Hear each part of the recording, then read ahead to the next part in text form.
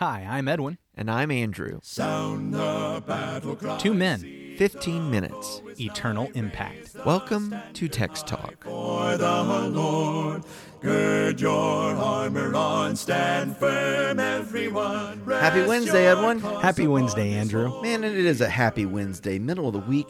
April is winding down quick. Yes, You know, this is the last week. I feel like, it's because you have all of the anxiousness with the taxes and all that. And the week before that, you had the Easter holiday and just a lot going on this month. And now it's just like rolling right towards that end of the school year, summer break, good stuff coming. Right in the middle of all that on a weekend, so I didn't get to say it. Yeah. I actually had an anniversary. Oh, and you had an anniversary too? Yes. Which one?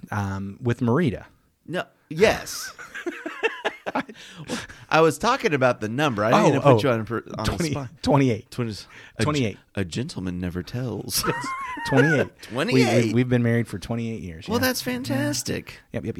Yeah. So, boy, huge month for you. Yeah, absolutely. Yeah. All right. Well, So you want me to read Psalm? And now that we got all that out, you want me to read Psalm 87? and I hope that everyone's listening to us is having a great month too. Yes. Happy anniversary, Marita. Sorry we missed it when it happened on here. But again, that was a Saturday. We didn't even record. So There you go. anyway, here we go. Psalm 87. I'm going to read from the American Literary Version, a psalm of the sons of Korah, a song. His foundation is in the holy mountains. Yahweh loves the gates of Zion more than all the dwellings of Jacob. Glorious things are spoken of you, O city of God. I will make mention of Rahab and Babylon as among those who know me. Behold, Philistia and Tyre with Ethiopia. This one was born there. Yea, of Zion it shall be said, each and every man was born in her, and the Most High himself will establish her. Yahweh will count when he writes up the peoples. This one was born there. Those who sing as well as those who dance shall say, all my fountains are in you. So just talking about the translation. So remember on Monday I highlighted that there's basically two ways to look at this psalm.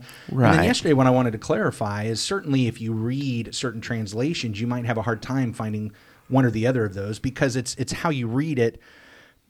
The Hebrew. Yeah, how you read the Hebrew informs how they translate it. I think this psalm really brings that to mind. So in the verse where it says, and this one doesn't have numbers, so I can't remember which verse it is, but I will make mention of Rahab and Babylon. Verse 4. Verse 4. I will make mention of Rahab and Babylon as among those who know me. So it's supplied this idea that I'm going to talk about them as ones who know me, as opposed to I am going to mention them to the ones who know me. To the ones. Yes, that's right. Okay. Yeah. And so the different ESV flavor. has it as I will recall to the ones who know me. What does the New King James say there in verse 4? Similar to the ESV. Yeah. To those who know me. Yes.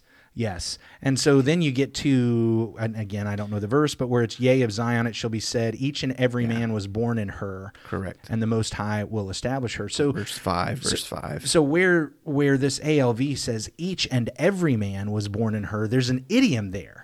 It's the idiom. The word is just a man and a man. That's what's literally there. Okay. A man and a man. Yeah, so the New King James says this one and that one. This one and that one. Okay, and man so and a man. yeah, so it's based again. That is what that kind of means. Each man. It's an idiom that is the idea of each person. And so the way they have this, when it's worded, each and every man was born in her, that presents that kind of unifying, universal. Yeah. All the nations are coming. All in. the nations So I coming just wanted to together. point that out. And listen, and I'm it's not clear I'm not there. complaining about the translation. I think No. those are actually again. This is where the struggle is now. It's not so bad as skeptics want to say that you just can't know what it's saying. But we do understand there are translational choices that have to be made. Sure. But again, this is one of those great examples of the fact that there's translational choices that have to be made. We kind of read each sentence, it might be a little different, but when you're done, it's the same point. What's the point? Zion gets exalted. Yeah, that a lot of those translational choices really amount to nuance. Yes. Not Not significant. a significant difference in meaning. Exactly. Either way, Zion is exalted, and that's the point behind the psalm. You're not going to miss the point behind the psalm with these different translations of it. That's exactly right. I think that's a powerful point to recognize. So here. one of the things we've been looking at a little bit this week, and maybe we'll dive a little deeper, is contrasting then this city of God, this Mount Zion with these great nations of the world, great cities of the world. Like Tyre is a great, great city. Yes. And right in the middle of that, there's one that's mentioned that I think draws out a point that we need to grasp, and that's the city of Babylon. Yeah, another great city. Babylon, which you and One of the 7 wonders of the ancient world, as I recall. The Hanging Gardens. Yeah, big time. Babylon, when you and I hear that, what comes to our mind? Well, you know what? Maybe I shouldn't speak for you. When I hear that, what comes to my mind is that late empire under Nebuchadnezzar that conquered Judah and took them captive and carried them off. Yeah. And that's because I read the word Babylon, and I know that's the nation that did that. Yeah, that's part of it. Here's the thing to keep in mind is that the word Babylon, as we see it in our English translations, is a transliteration from the Greek. All right. So when the Greeks saw the word for this city or this nation or this kingdom, they translated it Babylon. All right. They had their, and of course all the different endings they could have. And so then it's been transliterated into English, Babylon. But what's in the Hebrew is actually just Babel. Babel. Yeah. So when they saw Babel, the Greeks put it Babylon, and then that got transliterated in English. Right here in Psalm 87, it says Rahab and Babel. Yeah. Which that actually brings something else to my mind. That brings to my mind Genesis chapter 11 and the first city that well, not the first city, because Cain goes out and build. I'll get all these words out here in a second. Cain goes out and builds some cities. So and Enoch, but he's got the descendant Nimrod. Yes. And so we've got this city where after Noah and the ark, they're told to go be fruitful and multiply and fill the earth. Genesis 11. But instead of doing that, they all gather in the plain of Shinar, and they start building this tower and city, it says. We often talk about the Tower of Babel, but it really does specifically say in Genesis 11, tower and city. It is. And I appreciate you bringing that up. When we do see Babel, it is a long period of time, right? That Abraham comes out of this region of Mesopotamia, and there's already a Babel. Learning about the ancient Near East, it's hard to overstate the influence and some shared kind of cultural milieu from Mesopotamia and the Canaanite peoples and so forth. So, you need to think through, different almost epochs of history when you come to the word Babel. Well, and as we consider this issue, yesterday we talked about the city built by God. What I want to draw out from this recognition of Babel as part of this is the city whose builder is not God. Because what we have happening, of course, there's Eden, which is the garden city of God, if you will, the sanctuary, the one that God set up on his holy mountain. We find that the mountain of God, and when Ezekiel refers back to the garden. What we have in Genesis 11 is men saying, let's build this tall city and this tall tower as if to create their own mountain. And it will reach up to the heavens. And it's the idea not just of trying to get to God. It's not that they're trying to just, let's see if we can get up there to God. They're trying to supplant God. Right. They are trying to take the place of God. We're not going to try to do things God's way. Again, it's like Cain, who was told to wander and then built a city. Here are things. It seems to be an effort again of the people trying to, you said, supplant God, to be like God. What's the temptation for Eve? You eat this fruit and you will be wise like God. You'll know everything that God knows.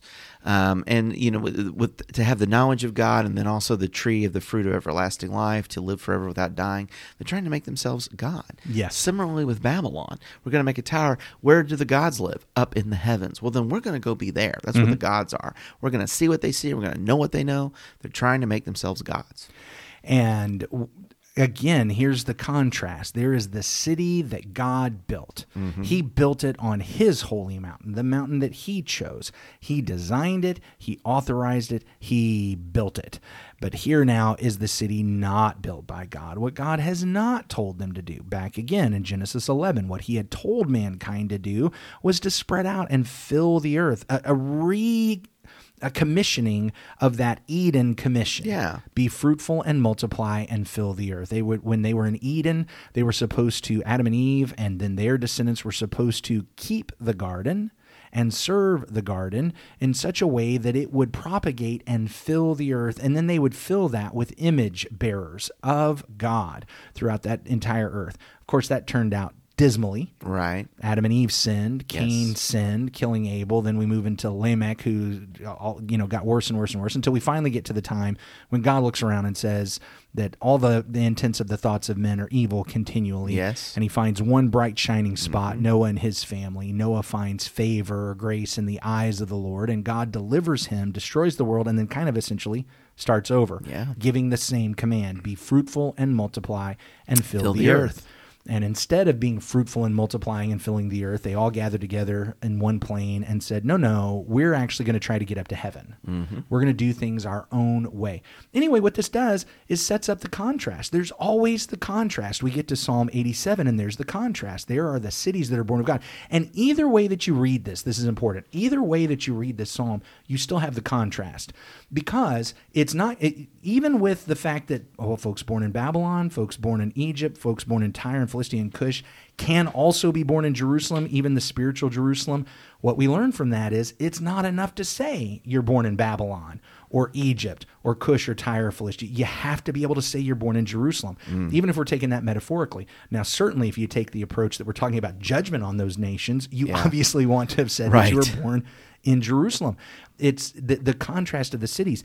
Even to today, we need to recognize that I have to be in the city whose builder and maker is God.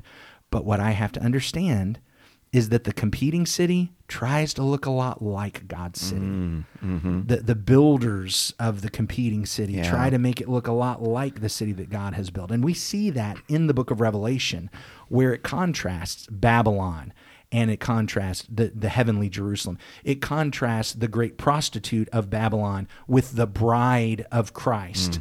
And what we find is how the city not built by God and the dragon and the beast try to mirror God and his works and his buildings and his city, but it's not. It's a terrible copy. And we don't want to be drawn away because of that. No, we don't.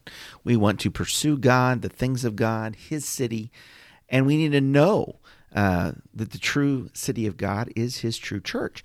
I'm so thankful for the scriptures that reveal to us this plan, this establishment of this church, and here's the word of God that we might go find it and seek entrance into that kingdom. I appreciate so much what you were talking about on yesterday's program, how we are invited by the gospel to be born into the city of God, born into the true Mount Zion, the church of the living God.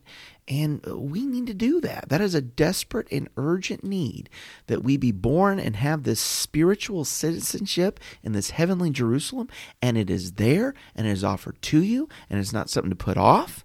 In fact, if we could help you with any way in taking that step in becoming a Christian and having that citizenship in his kingdom, we'd love to do that. If you'd like to know more about that, send us an email, texttalk@christiansmeetinghere.org. We'll meet up with you and we'll work on it. We'll study on those things. Show up and meet with us. Yeah. Sundays we're here. As we're recording this, we're meeting on Sunday mornings for Assembly of Worship at 10 o'clock, Sunday nights for classes at 5, Wednesday nights at 7:30 for classes. We would love to help anybody. Let's be a part of God's city, because there is a competing city, and it looks good, and it's appealing, and it draws in, and it mimics, and it mirrors, but it's not the city of God. Doesn't deliver. So let's we want to help you with that. In fact, right now, how about we go ahead and wrap up with a prayer? Yeah. Our great God and Father, Lord, thank you, Father, for your genuine city and for Mount Zion and this city of God. And thank you, Father, that the gates are opened by the gospel, and you're inviting all people from every tribe and tongue and nation to come and to take part in that and be part of that. Father, we know that there's other cities around. There are the Babels of this world, and they are trying to entice us and lead us into these other cities that are going to be doomed by your judgment, because they are opposed to you, and they are false.